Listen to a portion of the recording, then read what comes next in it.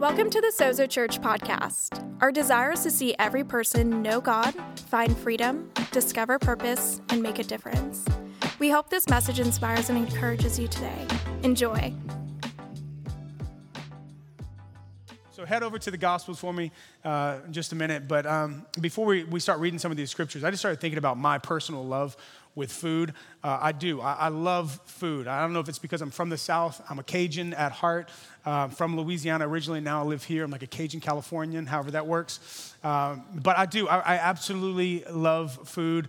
People ask me all the time. They say, Jason, what's the most challenging thing about pastoring a church in a city like San Francisco? They'll ask me, like, is it stuff like, doing ministry in a post-Christian context? I'm like, no, I mean, that's a challenge, but that's not the greatest challenge. They're like, is it the cost of living? I'm like, no, that's not an issue at all. Is it the cost of living? Is it like doing ministry in an expensive city like that? They'll ask me things like, you grew up in a culture that was very conservative and now you're in a more liberal context. Is that the greatest challenge? And I'm going to be just candid with you. Like, those things are not the greatest challenge. The greatest challenge is not gaining 300 pounds because we live in a city that has the best food. I mean, San Francisco is like, if you're a foodie, this is Mecca, okay? This is an unbelievable place to live. We have the best Thai food, the best Mexican food. We have the best Italian food. Oh my gosh, I love it. And so people do ask me that all the time, and I am serious. Like, I think I gained 15 pounds when I first moved to this wonderful city. But Jennifer and I, we would consider ourselves foodies. We love sharing a meal around the table. We do. As a family, we eat dinner together almost every night.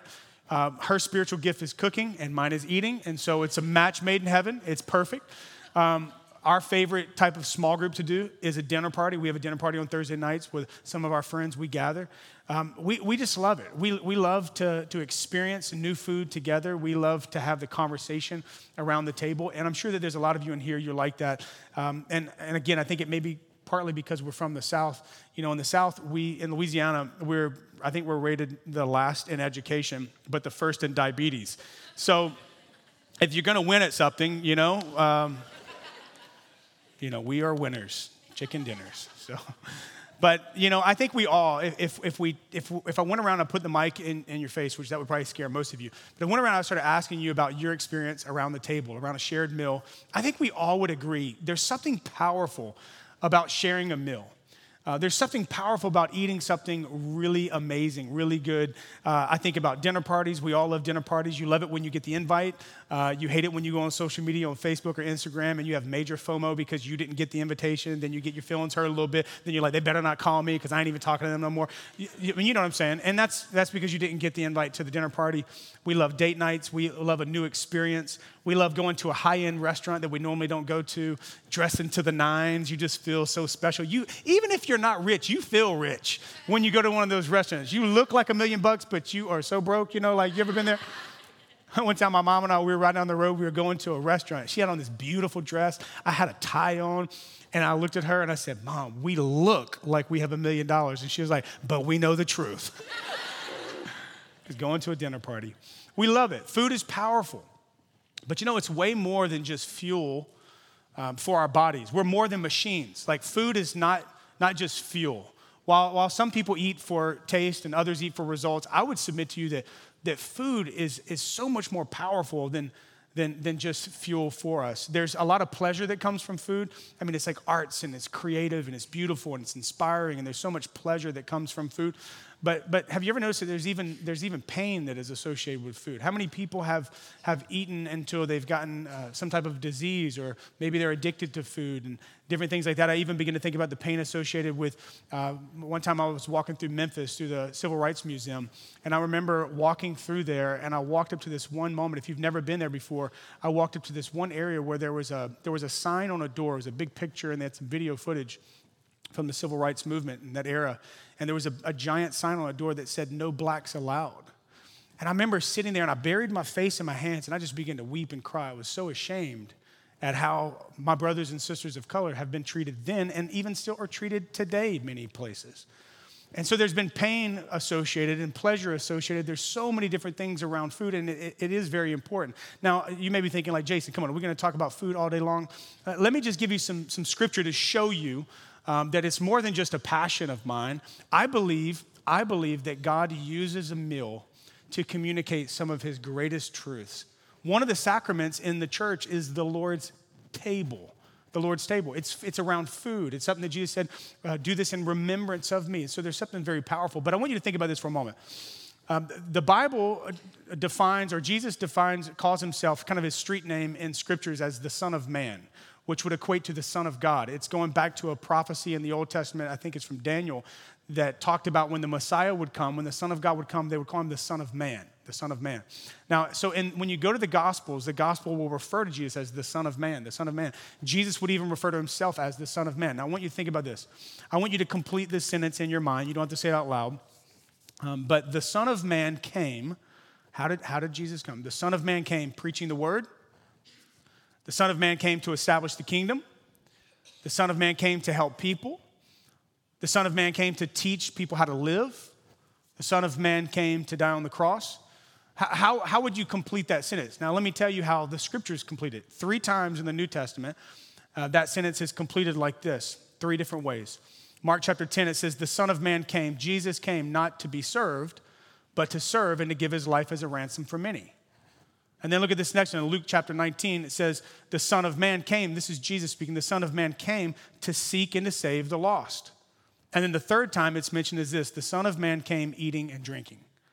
Now here's what's interesting. The first 2 are statements of purpose. It's why did Jesus come? He came to serve, he came to give his life as a ransom, and he came to save the lost. This is a statement of purpose. But the 3rd statement is a statement of method. It says that Jesus, how did he come? He came eating and drinking. So his motivation or his motive was redemption, but his method was a meal. Isn't that interesting? That he's coming down from glory to this earth with a mission to seek and to save the lost, to rescue and redeem mankind. And the Bible says, how did he come and do this? How did he come and begin to present the kingdom of God? How did he come and reconcile people to the Father and show them what God the Father was all about? He would bring them around the table. He didn't just invite them to church. He would gather them in a group around the table, and he would show them what the Father was all about.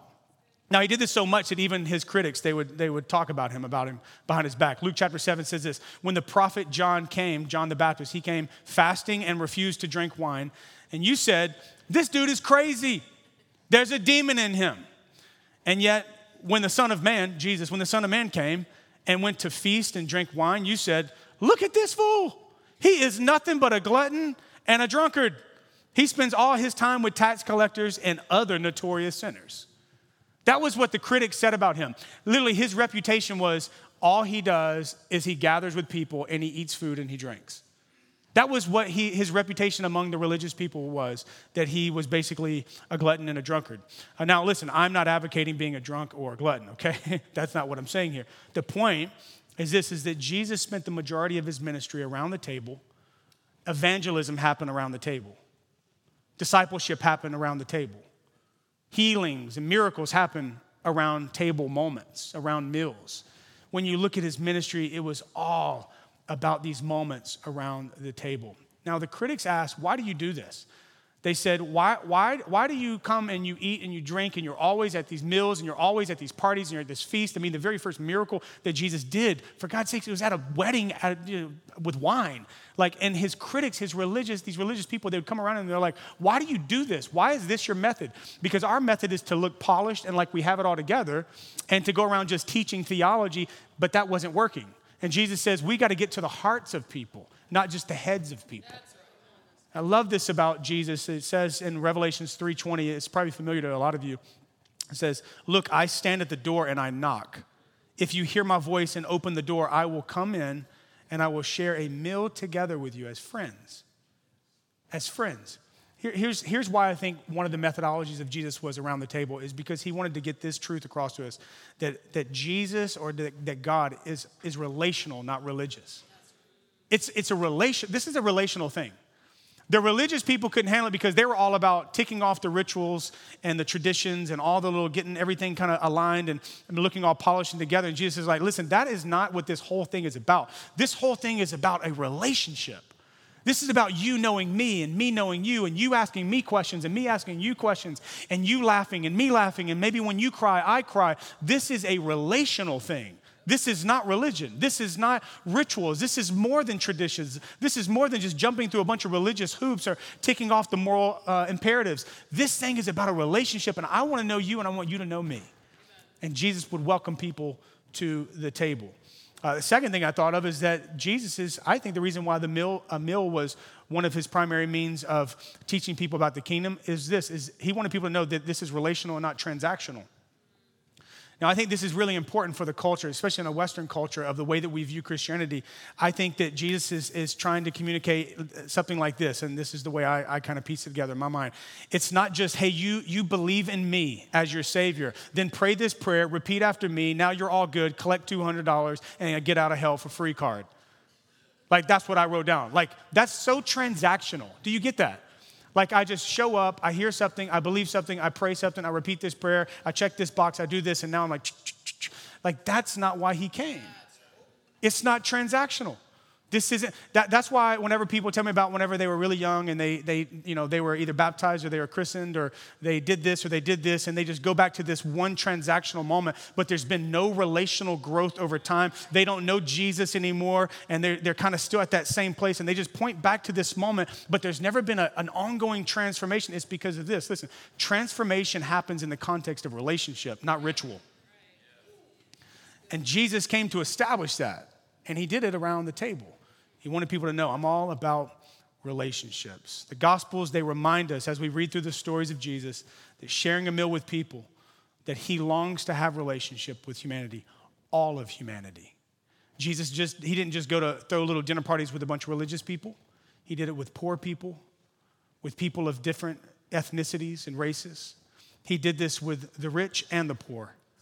He didn't just hang out with the poor and run away from the rich. He didn't just hang out with the rich and the elite and abandon the poor. Jesus, listen to this. Jesus had a seat for any person that wanted to come to his table.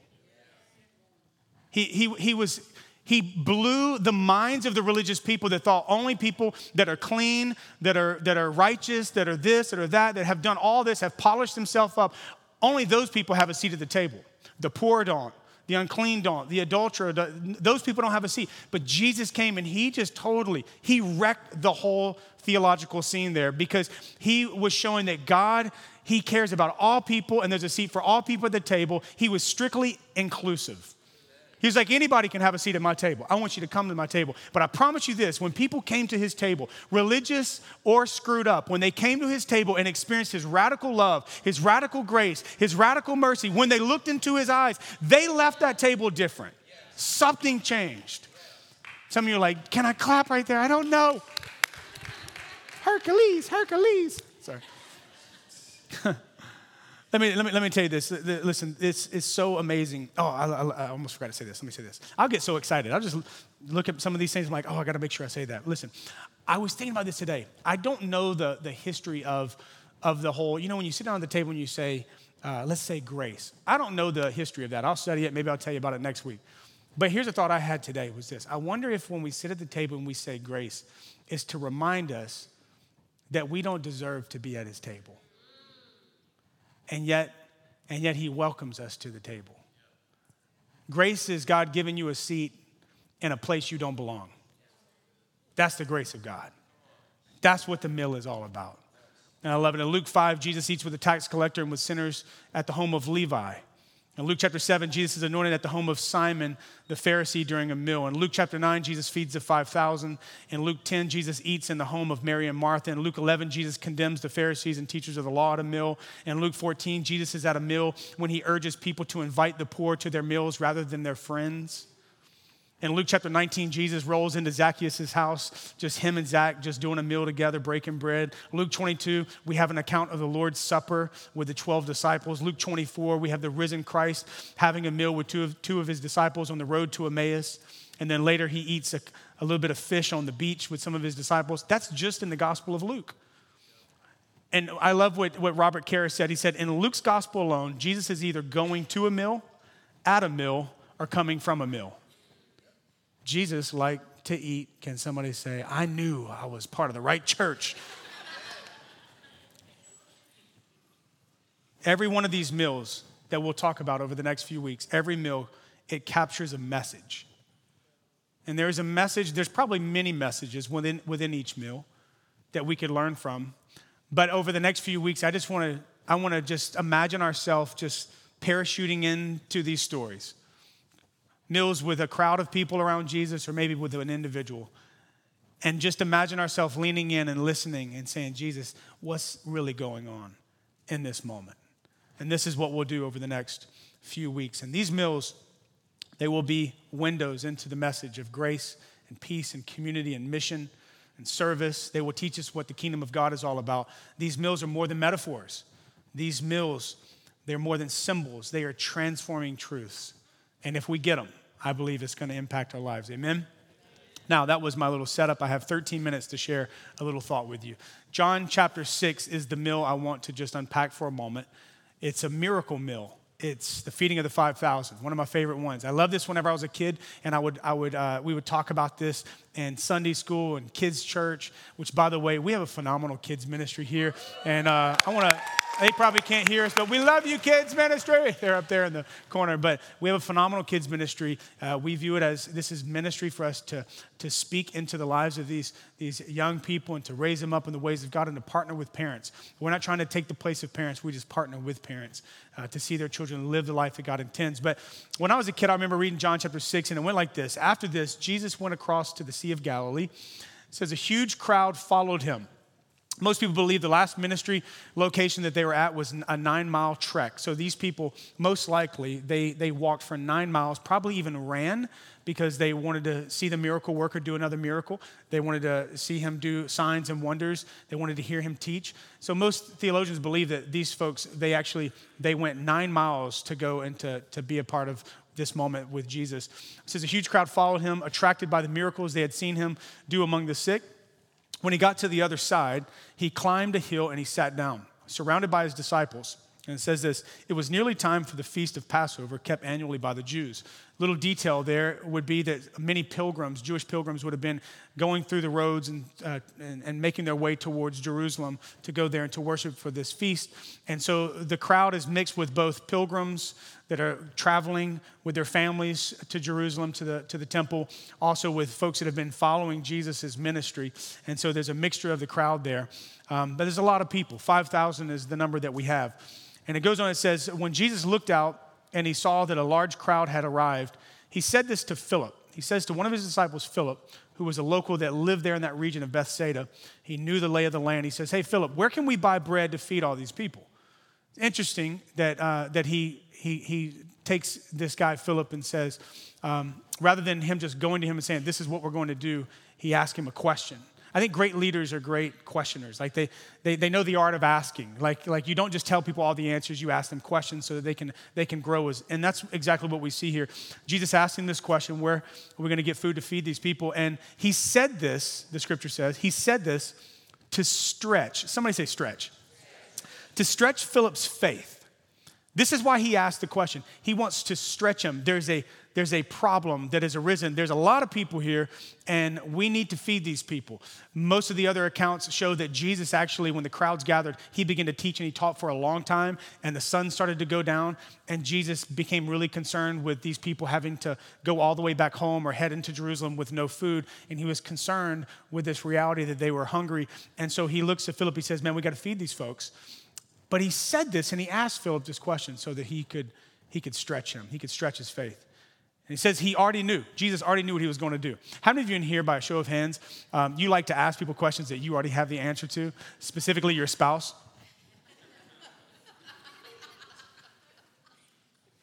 Anyway, moving right along. Philip answered, 200 silver pieces. Look at his response to the problem. 200 silver pieces wouldn't be enough to buy bread for each person to get a piece. One of the disciples, this brings in Andrew. Now, that was Philip. One of the other disciples, Andrew, brother of Simon Peter, said, hey, Jesus, wait.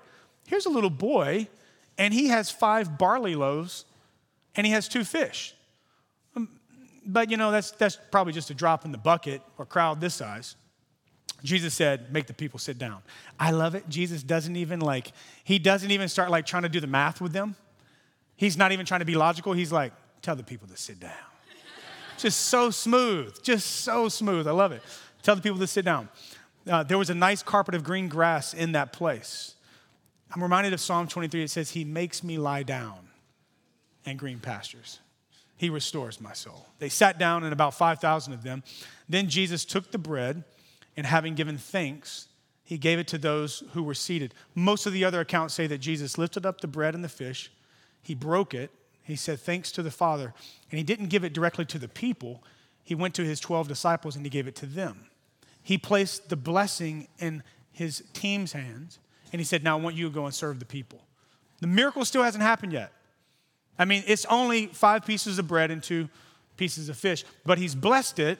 The little bit that they have, he's blessed it, and he said, now I want you to use it to go and serve the people.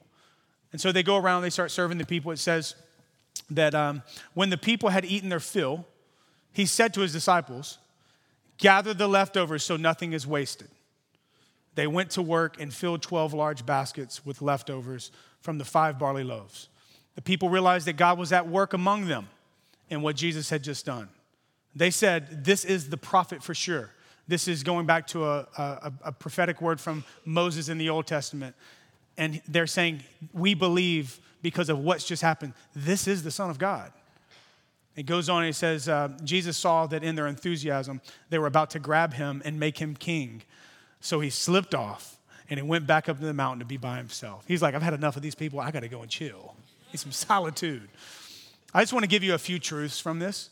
As I began to read about this and study it, I shared a little bit with our team on Friday night, and we talked about just what God's doing as a miracle in our church and how our church is growing and God's blessing our church. But I believe that there's some of you in here today that you may actually need a miracle in your life. And I believe that God wants to speak to you in this season. And maybe you don't need a miracle. You will one day. And so I may be preaching to you 5 years from now.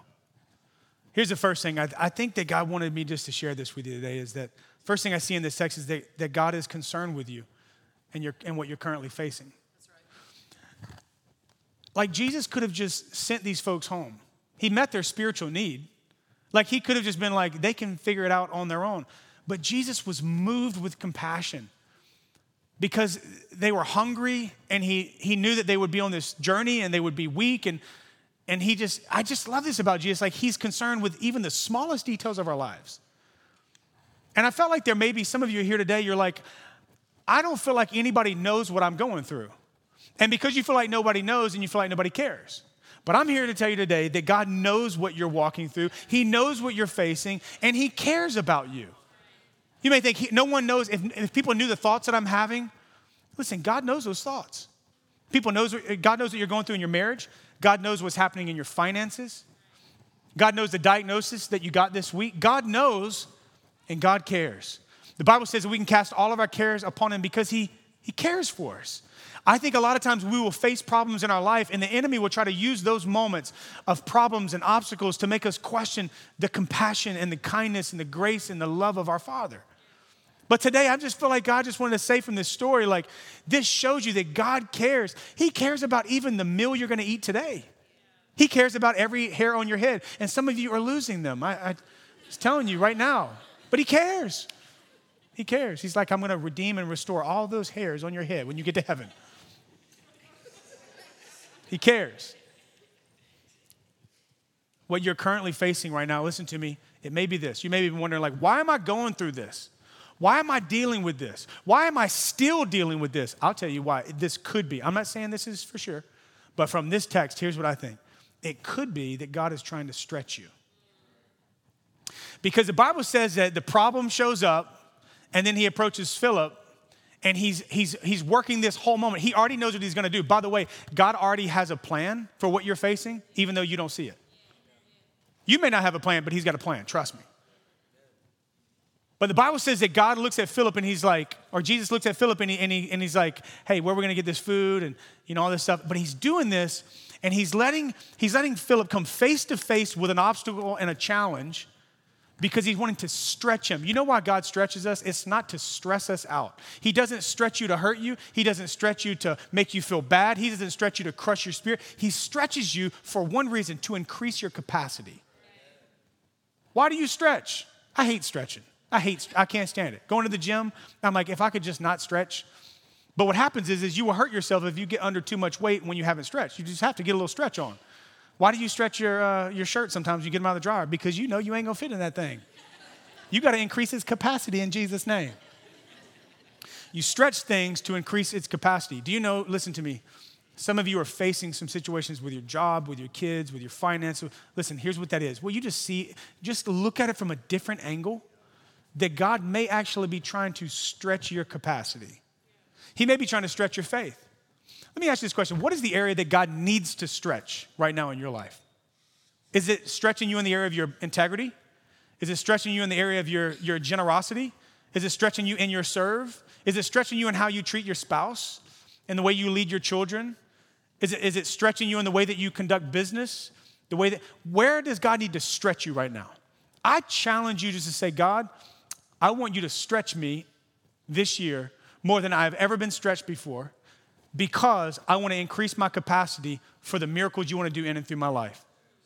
Listen, God has to stretch you if he's going to be able to trust you to steward a miracle in your life and to steward great things in your life. Like if he can't stretch you and trust you with a little bit of pain, then how can he ever trust you with promise? Sometimes God has to stretch us. He may be stretching you right now. I told our team, this was so stupid. I said, team, by the end of the year, you're going to have spiritual stretch marks. They're like, we do not receive that. We don't receive that. Nobody wants stretch marks. Stretch marks are not awesome. Those are not good at all. Hey, can I tell you this as a church? We are committed to always be a church that stretches. Here's why. Because your stretch will determine your reach.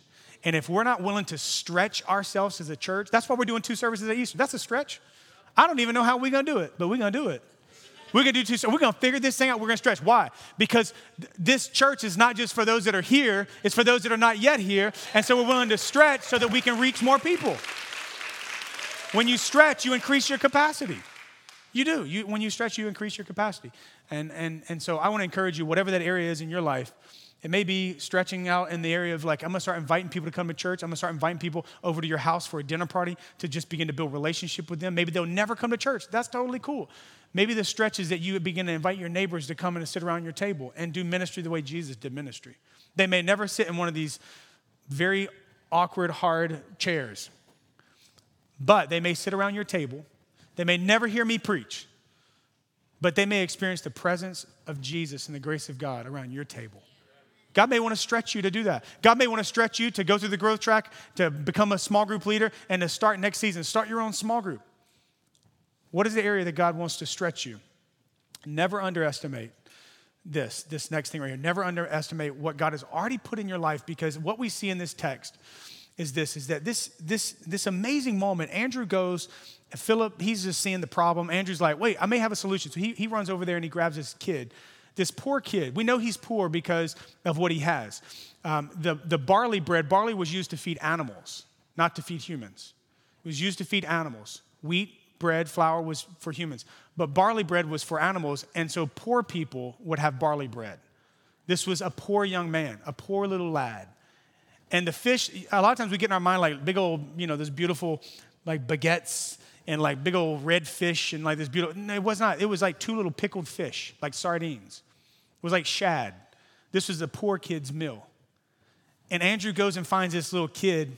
And I don't know if Andrew went and found him or if he went and found Andrew, but I would imagine that Andrew's probably not going and trying to steal this kid's lunch. I wouldn't think so. I think this poor kid volunteered.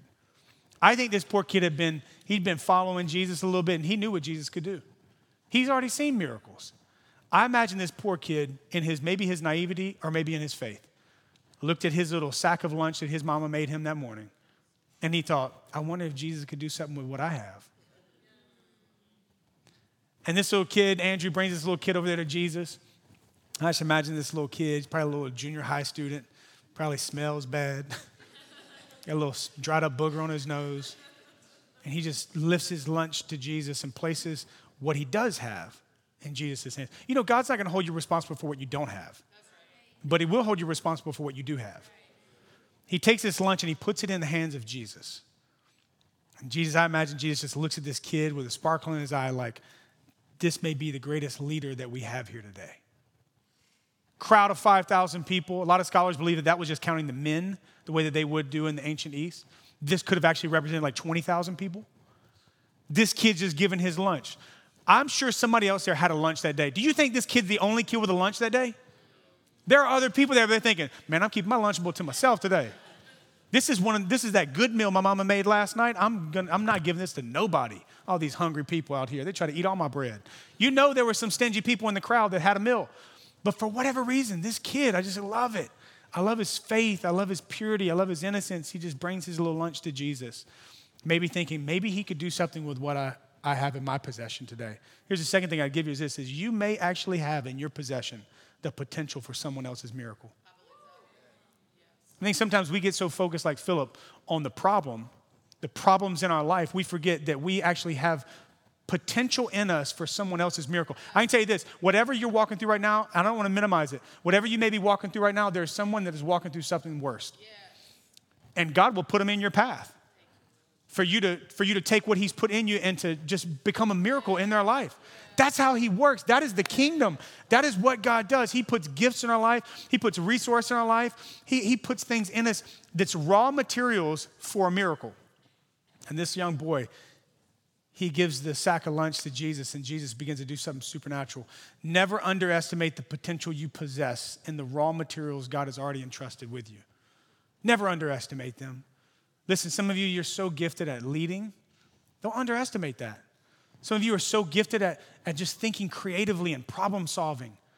Some of you are so gifted at just the gift of hospitality, or maybe singing, or maybe it is communicating like this. Or some of you are gifted in the area of, man, you know how to make money, and God's put that in your life. These are gifts and graces that are on your life. Listen, God does not put things in you for just you. Like, yeah, he wants you to live the abundant life. He wants you to live the John 10:10 life. We get it. It's amazing. But listen, life is not just about you, and it's not just about me. This church is not just about us. It's always about others. Jesus came to reach people, and he wants to reach people through you. Listen, inside of you, I believe, is someone else's miracle. Inside of you, the gifts that you have, the grace that you have, your time, your talents, your treasure, when you take what you do have, when you quit waiting for what you want and you work what you've got and you place it in the hands of the master, he will work a miracle. This is the making of a miracle. This is how he does it. Man, some people believe that they try to explain away this miracle as like, maybe this kid, maybe Jesus didn't actually do a miracle. Maybe this kid just, when he steps up with his meal and gives it to Jesus, maybe this just inspired people to, like, the greedy people in the group to, like, okay, fine, it's this kid. They just felt bad, like guilt, right? Oh, I should give my meal too. And people start sharing the meal, and that a widespread share fest kind of broke out, where selflessness and self-centeredness decreased in this moment by inspiration of a young boy willing to sacrifice, and that everyone's hearts welled up with compassion to share their meals. I can tell you this, even if that is true, that's a pretty incredible miracle. That you could actually live so generously and selflessly that you inspire something beautiful like that in your community. That would be a great miracle, even if that happened in our church and in our lives. Here's the last thing I want to give you, and I'll hurry and wrap up for you here. You may be in the middle of a miracle and you don't even realize it. You may actually be in the middle of a miracle in your life right now, and you don't even realize it. I would submit to you that this right here is a miracle. I know it's a miracle. You may not know it's a miracle. I know it's a miracle. My mom's amen, and thanks, Mom. That really builds my confidence up here. She's like, amen. If you knew what I knew about him, you would be thinking it's a miracle too. But if I knew what you know about you, I think it's a miracle that you're here. I think we're in the middle of a miracle here at this church. I think that there's been miracles all throughout your life, but you may not even recognize it because you're so busy maybe with work and life and all the different things, but God was doing miracles and working, and you didn't even realize it. You know what's interesting when you read this story? Look at this. When you read this story, the boy comes to Jesus. Jesus takes the bread and the fish, and he breaks it and he blesses it. Still, no miracles happen that we know of. Then he gives it to the 12 disciples, and he says, go and serve the people. We still don't know that a miracle's happened yet. The disciples begin to go through the crowds. They've broken them down in groups of 50, manageable circles. God wants them to steward this miracle well, but the miracle hasn't happened yet. He's preparing them for a miracle. sometimes you need to prepare for what God's going to do so that you don't miss it. And they're right here, and the disciples do this. I just imagine this one disciple has got like a piece of this, like the sardine tail, and a piece of bread. Give me that bread. Give me that bread real quick. Josh, you been eating that bread? You better back up. I need my illustration. There's 3 pieces missing. I'm joking. I just imagine that first disciple, he's got like a piece of bread. He's got like his group of 50, and he's got that little sardine, and he's looking at them like, man, how am I going to do this? And Jesus said to do it, I'm going to do it. So he like breaks off a fin, and he gives it to that first, probably a junior high kid, like, here, you take this. And he just takes like a little piece right here, and he gives it to them. And he's going down, and he's still no miracle yet that we know of. And he's like slapping a few, man, don't take so much. We got a lot of people here. Come on, chill out. And he's going down. And the Bible just says, we still don't see the miracle yet. We just see the disciples are just going out, and they're just breaking off a piece of bread, breaking off some fish, breaking off some, I don't know how long it took them to do this. People are eating. They get to the back of the line. They've hit like 25, 30 circles. People are eating. They're breaking. And it's like, at this point, I think the disciples are like, this stuff is not stopping. This is unbelievable. This is unbelievable. Oh my goodness. But I don't think that the people really noticed, because think about it. There are thousands of people. They don't see what's happening up in the front of this circle. They only know what's happening in their circle. But the Bible says, look at this. After everyone is full, Jesus looks at the servants, at the disciples. He says, all right, guys, here's what I want you to do. I don't want to waste anything.